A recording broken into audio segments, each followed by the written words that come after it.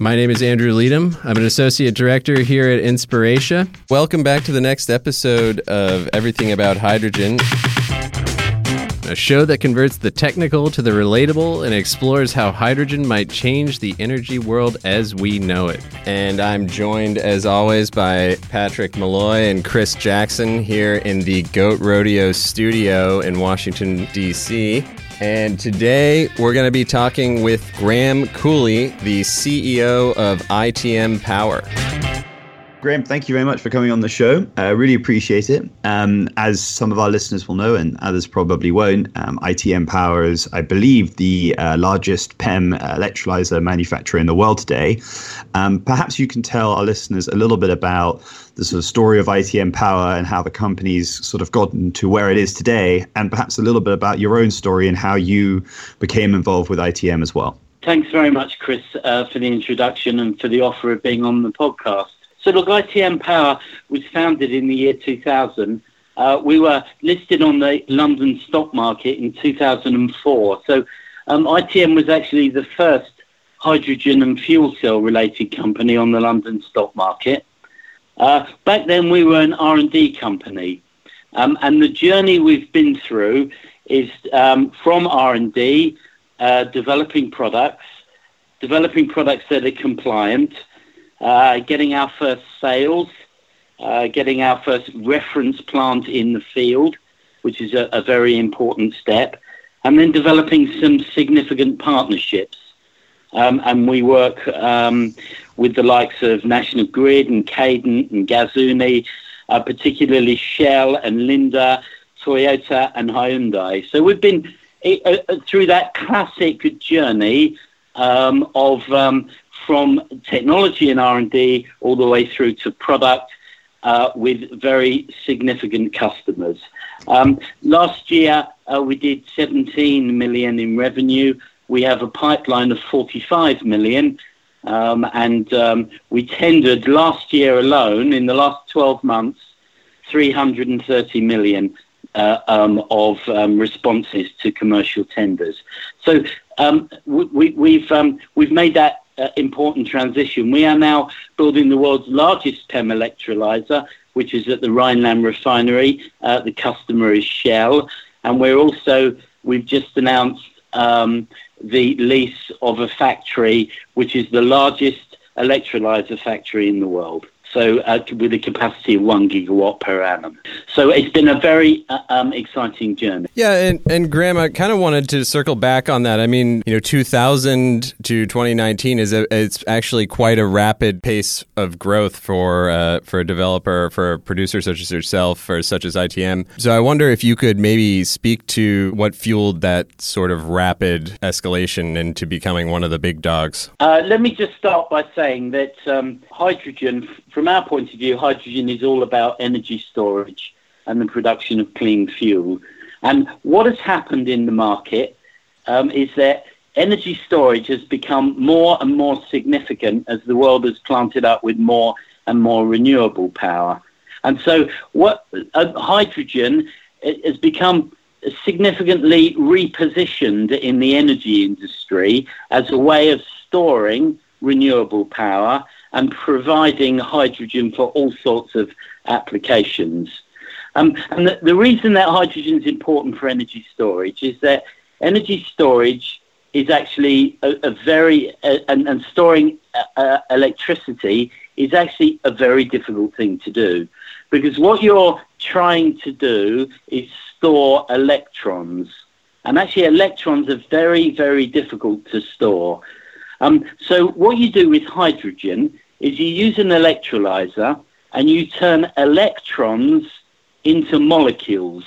So you turn an electron into a hydrogen molecule by splitting water using renewable power. And then you have a molecule that is the energy vector rather than an electron. And actually molecules are very easy to store. Electrons are very difficult to store. So what you're doing is transforming from a renewable electricity vector into a renewable hydrogen vector. And because we need more and more energy storage and there's more and more applications for hydrogen, the industry has been building very, very quickly.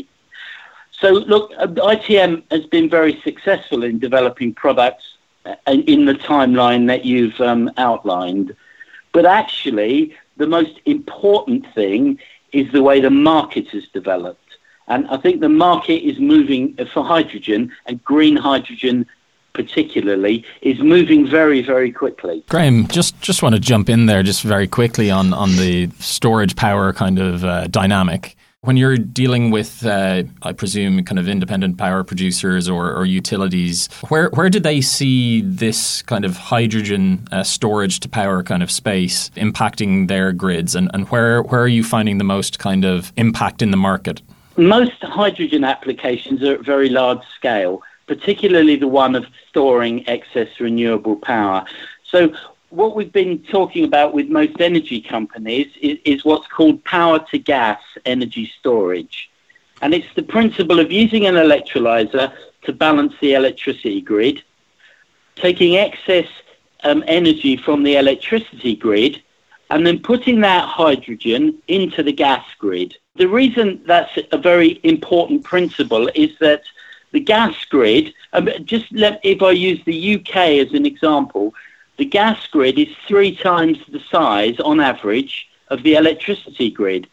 So no matter how much excess renewable power you have on the electricity grid, you can store it all in the gas grid. And actually, the gas grid also needs hydrogen to decarbonize and move from a purely methane-based system to a system that also has green hydrogen molecules. So we see great interest all over the world now in power-to-gas energy storage. And what you do with power-to-gas energy storage is you combine a problem in the electricity grid, which is energy storage, and the need for the gas grid to decarbonize. And so really what it's doing is it's joined up thinking between the 2 largest energy networks, the electricity network and the gas network. Graham, I've heard similar sentiments from people like Arup, who will talk about how molecules are much easier to transport than electrons, and I think that is a well-made point that I think is important. I guess what's interesting to me, though, is at the moment your increase of pipeline to £300 million, the fact that you've now leased a 1 gigawatt capacity site shows signs of scaling. Yet maybe I'm wrong, but as far as I understand, none of those projects that you have been awarded and that you have currently bid on are actually for major scale power to gas as of yet. I know that there've been a lot of feasibility studies done, and I know there are some pilots sort of around the 1 megawatt to 4 megawatt scale that are being explored in various places. But just in terms of the actual projects that are being deployed today that have helped ITM grow from its origins to, one of the leading companies in this space today, where has been the growth so far? And do you consider that will still remain your core area of growth for the next 5 years? Or do you think it will be quite rapidly overtaken, as you say, by these much larger scale plays and connecting the power and the gas grids together? In terms of scale, we started at hundreds of kilowatts. We've been deploying plant at megawatt to up to 10 megawatts in scale, as I mentioned at the Rhineland refinery with Shell. We have now a whole series of 100 megawatt projects announced. So there are many of them, and you can look at companies like Neurion and Gasunie and Engie and Yara and Innogy and RWE and Energinet and Tenant-T, all announcing 100 megawatt scale projects. Now, I would just simply say this, that if you're to bid for 100 megawatt scale projects, you need to show that you have the capability to manufacture at that level. And we're one of the few companies now in the world that can handle projects of that size. So that's the first point to make. I think that 100 megawatt electrolyzer projects are, for the first time, power-to-gas projects at a truly utility scale. So actually to influence the electricity grid and also to have a significant enough effect on the gas grid, you need to be at that level. So we've moved from projects that have been demonstrating principles, projects that have been proving out performance, to projects that are now going through feasibility studies and FEED studies. A FEED study is a front-end engineering design study, and all of those new projects that have been announced are the next wave, and they are significantly larger, an order of magnitude larger than the projects that have been conducted over the last couple of years. On that, it has been fascinating to watch the sort of growth in scale that you've talked about. For example, I thought it was rather amazing hearing about the Asian Renewable Energy Hub, which Macquarie Investors are part of, that's looking at a 13 gigawatt solar and wind deployment with an 8 gigawatt electrolyzer sort of component to that. So the scales are, as you rightly point out, getting a lot bigger. I guess what's interesting, though, is, your refinery project is the largest that I believe has reached financial close. And that is, I think, increased from a 10 megawatt to a 20 megawatt. Please correct me if I'm wrong, but that's still quite some way off the sort of the 100 megawatt sizes. And so I guess my sort of question right now is, of these announcements that have been made, how many of them do we sort of feel confident at the moment are, the economics make sense, and that there doesn't need to be a sort of significant change in the regulatory environment or incentive to go through? The announcements have been made by mostly very large energy or chemical companies. I think the very fact that they are keen to announce these projects and show their intentions, it shows that they're real. And I wouldn't question that they're real, actually. I think that the thing to look at is the amount of electrolysis that will be required as we go forward. So if you look at the Commission for Climate Change technical report, which was presented to the UK government as recommendations, that report says that the UK alone will need between 2 and 17 gigawatts of electrolysis to 2050. So that's at the top end of that, that's 17 gigawatts in the next 30 years, which is 500 megawatts per year of build. And the reason you need that much electrolysis is because if you want large-scale, long-duration energy storage, you're going to need to put hydrogen into the gas grid. That's a fundamental tenet of what the Commission for Climate Change is recommending.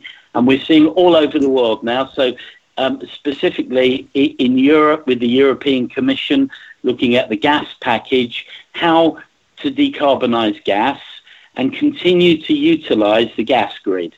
And actually, the gas grid is an incredible asset that nations around the world own. And actually, there's a possibility of that gas grid having a whole new role. That new role being the renewable energy store of their given nation. So I would say to you that although these projects sound large, 100 megawatt sized projects, actually the next step is gigawatt scale. So Graham, just as an immediate feedback, talking about the natural gas grids, they are one of the major kind of feedstock kind of supply networks for a lot of different industries. I'm just wondering kind of, how do you think hydrogen growth and green hydrogen growth in particular is going to start to affect industrial applications, and where do you particularly see ITM in that space? If I go back 10 years, we talked about putting hydrogen into the gas grid, and we had a number of projects with National Grid at the time.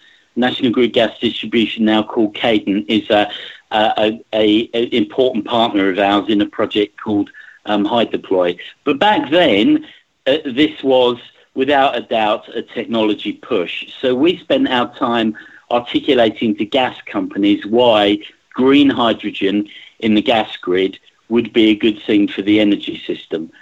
We don't need to do that anymore. And we've moved from a technology push to a market pull.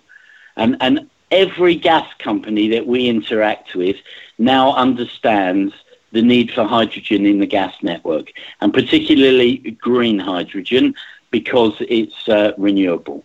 So that's the first thing. And power to gas is, I think, a very strongly developing market. But the existing markets for hydrogen are also huge. So 55% of the world's hydrogen is used to make ammonia. So you take hydrogen and nitrogen, you run it through the Haber-Bosch process, and you make ammonia. And then ammonia is turned into the world's fertilizer. So a massive market, and we're now looking at many projects around the world where ammonia is looking to be decarbonised using green hydrogen. You also have the production of methanol.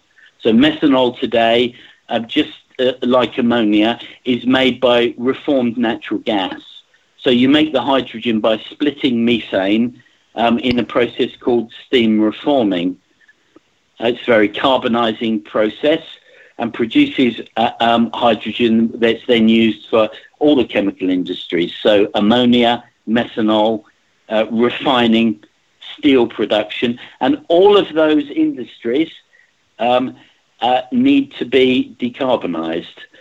So the pull is not just from new industries like power to gas, energy storage and fuel, but also those existing large commodity industrial applications where one day there'll be a carbon price. And when there is a carbon price, there'll be a great driving force to replace brown hydrogen with green hydrogen. So if I can give you an example, we are building a 10 megawatt electrolyzer at the Rhineland refinery, which is a Shell refinery. It's 10 megawatts in size. Today, it is the largest contracted PEM electrolyzer. When it's operational, it will make 1% of the hydrogen required for that refinery. 1%. Actually, the refinery uses 180,000 tons of hydrogen per year. So to decarbonise that activity with green hydrogen, we would be looking at an electrolyzer 100 times the size, or 1 gigawatt of electrolysis. That's one refinery owned by one oil and gas company. One of the things that some people get a little bit nervous about when we talk about, or when myself and others talk about hydrogen, is that they see it often as a mechanism by people in the oil and gas industry to extend the life of some of their assets and to, arguably extend their sort of core business model. I guess just for our listeners who maybe are not so well aware, what is sort of, as it were, the sort of green case for why you would want to use hydrogen electrolysis in refining? What is the sort of environmental climate benefits of doing that, and why is that something people should be seeing as a positive development as opposed to seeing it as something that is distracting from moving towards electric vehicles or fuel cell vehicles or some other form of mobility? Yeah, so thanks. A very good question. First of all, I would say that when you turn renewable power into hydrogen, you shouldn't only be looking at the new applications, which is fuel and also power to gas energy storage, but those existing processes that need decarbonising, first of all, provide scale. And this is a very important point. That we've talked all along about the way that the industry is growing and that the scale is increasing. And if you want to develop a new technology, particularly develop scale so that you can achieve significant cost reduction, then you should be looking at the existing markets as well as those new markets. And so I think that's the reason why. Oil and gas companies, gas distribution companies, gas transmission companies, all own assets. And those assets store molecules. And today, most of those molecules are methane, and they could be hydrogen. So I think that the gas grid and also the industry for shipping LNG is an existing infrastructure that can be reused. It can be repurposed rather than having to invest in wholly new infrastructure. One of the key advantages of making green hydrogen, using renewable power to produce hydrogen and put it in the gas grid, is that we import 50% of all of our natural gas. It either comes in by pipeline or by ship. And actually, you can make the hydrogen with your own renewable power. It benefits the balance of payments and also means that the UK is not importing carbon molecules from other countries. So I think it's very important for the energy industry to relook at the way that it uses energy gases and understand that with the richest wind resource in Europe, we can be making our own energy gases in the UK, and there'll be low carbon energy gases. Graham, I wanted to also drill a little bit more down into the hydrogen technologies themselves, the various technologies that are out there, because ITM Power, of course, is a PEM electrolyzer specialist, and there are others out there. Why PEM? Why is it superior to SMR? What are the comparative advantages? Whatever the competing technologies would be for our listeners to understand why PEM is the one that ITM has focused on. Yeah, so we're particularly interested in PEM electrolysis for making green hydrogen. So why green hydrogen, first of all? So the standard industry method of making hydrogen today is SMR. That's steam methane reforming, where you mix methane with steam, you put it through a reformer, and you make hydrogen, but you also make carbon dioxide. Now, the only way that you can compare green hydrogen with SMR is if you also use carbon capture and storage. Now, the problem with carbon capture and storage is A, the cost, and B, that you're still running a methane network. And the problem with running a methane network and making hydrogen is that you're now having to handle three gases. You have to handle methane, you have to handle hydrogen, and you have to handle CO2. And the fact that you're still handling methane means that you still have gas leaks. And if you have gas leaks, then you have a gas which is a very significant greenhouse gas. In fact, methane is 30 times more potent as a greenhouse gas than CO2 is. So our view is the best way of getting to net zero is not carrying on using methane and steam reforming it and trying to store the CO2, which has its own problems and its own costs.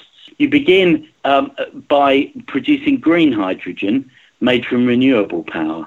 So today, electrolysis and green hydrogen is an emergent part of the hydrogen market. Why use PEM electrolyzers? Well, alkaline electrolyzers are less flexible than PEM electrolyzers. You can't turn them on and off rapidly, so you can't use them for grid balancing. They're much larger, so the footprint is larger. And we get the best performance when you look at size, efficiency, and also cost. So, Graham, I just want to pick up on that grid balancing question. I saw that ITM announced a partnership with Open Energy recently to try and utilize some of your electrolyzers more efficiently to provide grid services.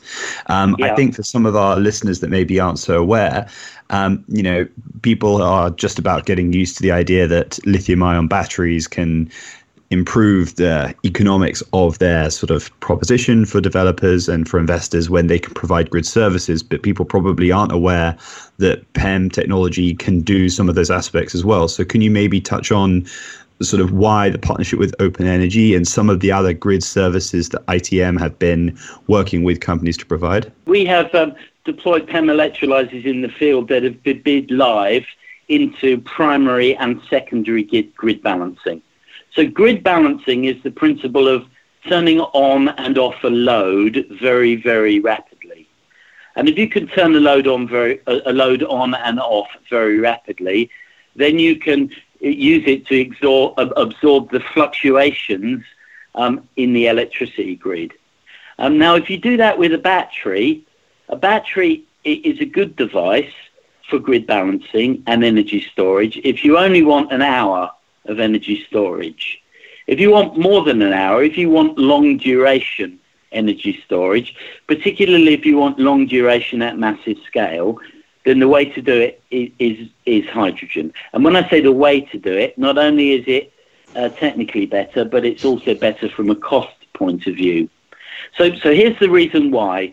A battery stores all the energy inside the battery, inside the device. And the batteries are 1 hour devices. So if you buy a battery, you can store. If you buy, let me give you the example of the 100 megawatt battery in Australia. It actually has 100. It can absorb 100 megawatts at any one time, but it has a storage capacity of 127 megawatt hours. That means after 1.27 hours, it's full. Okay, that means you can't store any more power in it, and you have to wait for a discharge event.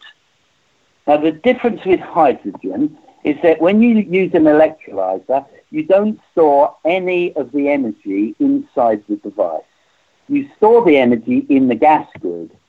And the gas grid is a tank that's 3 times the size of the power grid. So I can run the electrolyzer all day, all year, as long as you want. I can turn it on and off in a second, and I can turn it on and leave it on for 3 days, turn it off in 1 second and back on again. And you can do that because there's no energy stored in the device. It's stored in the gas grid. Okay, so if you want 1 hour of energy storage, buy a battery. You want 2 hours of energy storage, you buy a battery.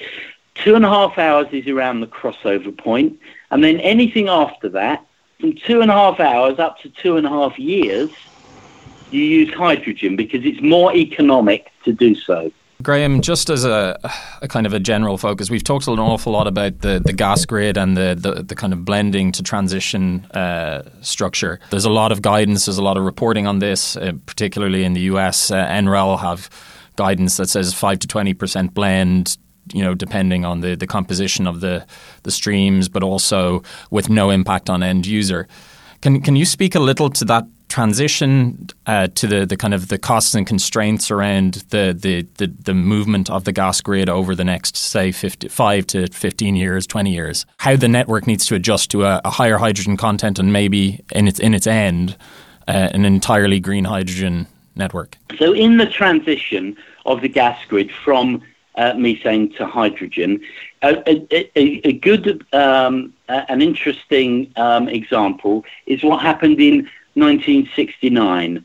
So in between 1969 and 1974, the gas companies went round and changed the burners in everyone's houses.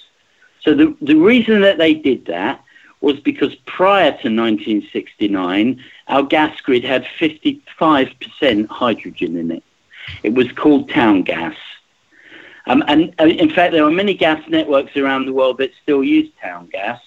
And it's referred to in the chemical industry as syngas, but it's 55% hydrogen. The reason we changed everyone's burners is we moved from town gas to methane. And methane has a different flame speed to hydrogen. And so we had to change the burners in people's houses. Now, what is being envisaged now is to put more hydrogen into the gas grid and in a sense, move back towards a hydrogen blend in the gas grid that we had many years ago. What we wouldn't want to do is have to change the burners in everyone's houses as we build the volume up.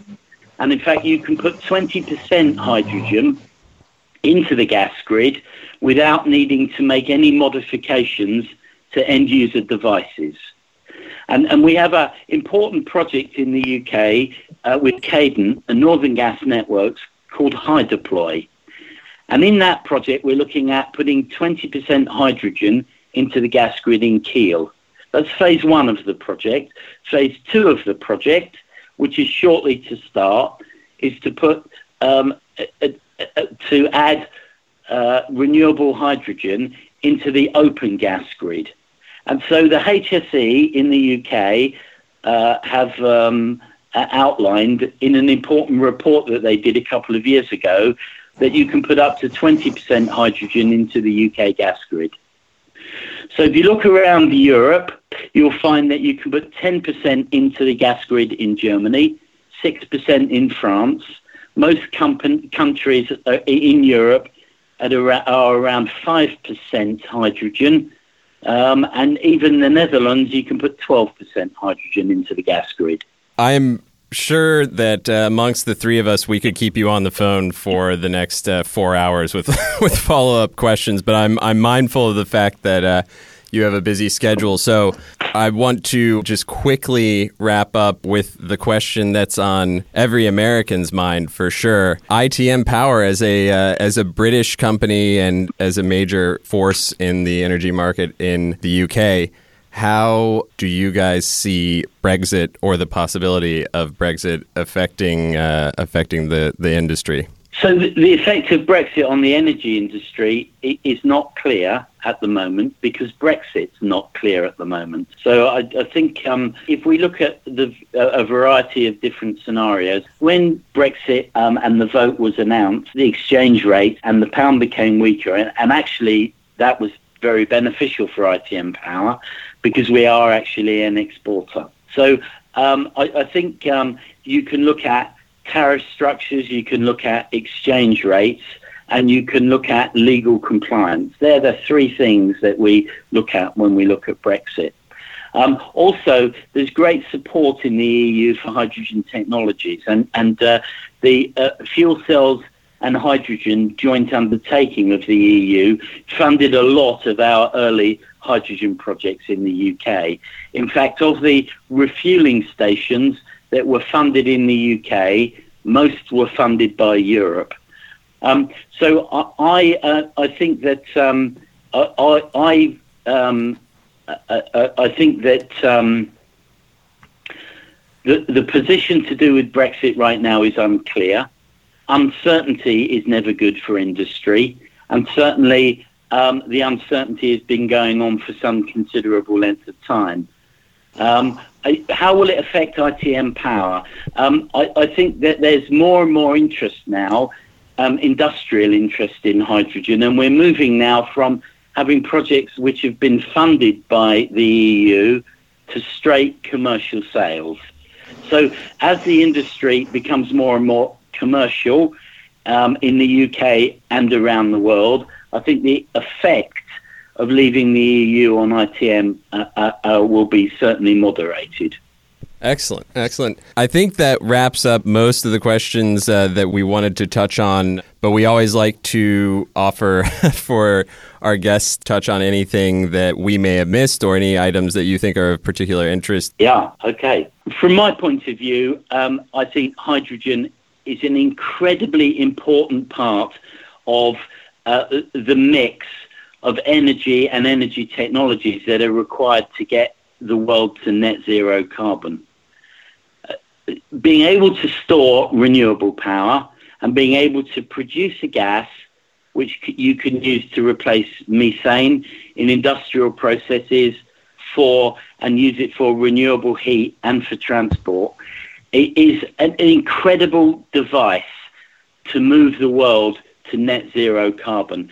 And hydrogen is the only fuel that does not contain a carbon molecule. And so to me, it looks like a very, very logical next step in the way that we develop the energy industry. The energy industry used to be based on coal, which is a complex of carbon molecules.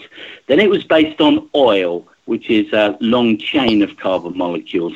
Then it was based on methane, which is a single carbon molecule. In the future, will be based on hydrogen, which has no carbon molecule. Well, thank you again, Graham, for making the time, and it's been an absolute pleasure speaking with you, and we hope you'll come back and join us in another episode sometime down the road, and we are very interested to watch the incredible progress of ITM Power and the hydrogen industry in general. So thank you again for joining us. Thank you very much, Graham. Have a wonderful day. Thanks. Bye. So I guess I would want to get your guys' thoughts on what you guys heard from Graham. That sounds like the Rhineland project is massive. Is that a particularly revolutionary project? Is it the first of its kind in the PEM electrolyzer world, or how do you guys think of that? I mean, as far as I understand, when it is installed, it'll be the largest PEM electrolyzer in the world, but I think that record will fall quite fast. My understanding is that there are already a number of other major sort of projects at scale that have already been announced. I don't believe maybe are as advanced as this particular project is. This project was announced a little while ago now. But I think it is revolutionary in the sense that what it is doing in quite an interesting way, and Graham didn't really have time to go into it, but just for our listeners, the refinery that ITM are working with, Shell's refinery, is Shell's largest refinery in Europe, as far as I understand it. And essentially, it's in an area where there's quite a lot of renewable power produced, and there's actually quite a lot of grid constraints from periods where they are producing too much wind or too much solar or both. So one of the things that's quite interesting is that the electrolyzer actually allows the grid operator in the area to manage the high levels of power coming from wind and solar, as well as allowing Shell to be able to make a financial return from the grid operator for helping to balance some of the issues there, and providing a zero emission source of hydrogen to help decarbonize some of the refining process that's happening there. And I think the refining piece is interesting, as Graham sort of talked about, because it does get to the heart of one of these early questions, which is scaling. So this is probably the best known announced refinery project, but BP also announced a 250 megawatt feasibility study for a huge electrolyzer project at one of their refineries in Northern Europe, trying to really play on the same idea. That potentially one of the ways you could help Europe to decarbonize its transport sector in the next 5 to 10 years would be actually to find ways of making the whole production of petrol and diesel far less carbon intensive. And it's an area that wasn't really thought about too much, but now as people are realizing some of the challenges with batteries and even with fuel cell vehicles, it's being seen as more of a credible intermediate step to scale hydrogen up and to reduce some of the emissions in the sector as well. To speak more generally to what Graham talked about, I think we have a very substantial PEM manufacturer giving us a pathway towards mass transition between, exactly as Chris has outlined, the refining applications. We've also talked about a very clear mechanism by which you get hydrogen to market using natural gas grids. And the blend transition, whether it be 6% or 10% or 20% in the UK or whatnot, means that there's infrastructure readily available to move hydrogen to market. That has direct implications for industrial users. That gives direct access to the pre-existing markets, whether it be ammonia or whether it be as an input or a feedstock, whether it be similar to the electrolyzer on site with Shell, and in terms of changing the nature of the hydrocarbons, or indeed basically being a tackle point against peaker infrastructure. And that's where this gets kind of a little bit crazy, but also a little bit kind of amazing, in that the consequences of having a resource that you can produce, a single input resource that you can produce, that's rampable, and this is the strength of PEM over other kind of technology types. The fact that it's rampable, it has an ability to be a dynamic resource. I like to compare it to the idea of a pump hydro facility in electricity storage, right? You take a low price position, you produce the hydrogen, you get a high price position, you sell it back into the electricity grid through whether you use a fuel cell or whether you use some form of combustion or generator or whatnot. That now notionally applies to a whole heap of sectors, because hydrogen using methane hydrogen production using methane is dependent on a gas price, or a heavy fuel oil price, or a coal price for gasification, or indeed is dependent on other kind of feedstock prices. Whereas the dependent price for electrolyzer manufacturing of hydrogen is the electricity price. Consequently, when we talk about renewable rollout, and we talk about, targets of 30 megawatt or $30 a megawatt hour, or, kind of similarly low, historically low pricing, we're talking about a resource that as production capacity builds out, as financing improves, as supply lines improve, and as the technology matures, the capex is going to drop. And consequently, the actual inputs, i.e. water and electricity, one of those is declining in cost at a rapid rate as well. That is why this is a compelling argument towards decarbonizing industrial industrial inputs that we then require for end users. This has a direct line all the way through. And Graham very, very effectively spoke to the mechanisms by which that transition could occur. I mean, I think there's a lot I agree with there from Patrick. I think the one thing that certainly you'd get some pushback in industry, and it's becoming quite an interesting area of discussion, is this idea of whether PEM is necessarily more flexible than some of the more modern alkaline electrolyzer technologies. And I think for our listeners, sometimes this can maybe seem a little bit nerdy, but the important thing to recognize here is that alkaline electrolyzer technology I don't think it's the only part of this podcast that strikes people as nerdy, Chris. Well, I mean, it is a podcast about hydrogen, so they let themselves in for it. Yeah, they knew what they were getting. Right. But alkaline electrolysis is a very old technology. I believe we're going to have Nel ASA on at some point. They are Norsk Hydro's former electrolyzer business. Norsk Hydro in the 50s built a 120 megawatt alkaline electrolyzer that was running until the 1990s. There's a lot of experience, a lot of projects with large scale alkaline electrolysis in the past, which makes it very, very cheap. And in fact, today, actually the largest electrolyzer deployed in the world today is over 20 megawatts, and it's based in Malaysia, but it's an alkaline unit, it's not a PEM. So I think one of the things just to remember is I don't think it is necessarily going to be the case that PEM will be the answer for all of these solutions. I think the flexibility piece is important, but I don't know, especially for the industrial applications where you're providing really significant quantities of hydrogen, whether that will be the key issue. What I do think is staggering, and we probably didn't talk about it enough, is the fact that ITM have now leased capacity to manufacture up to 1 gigawatt of electrolysis capacity annually.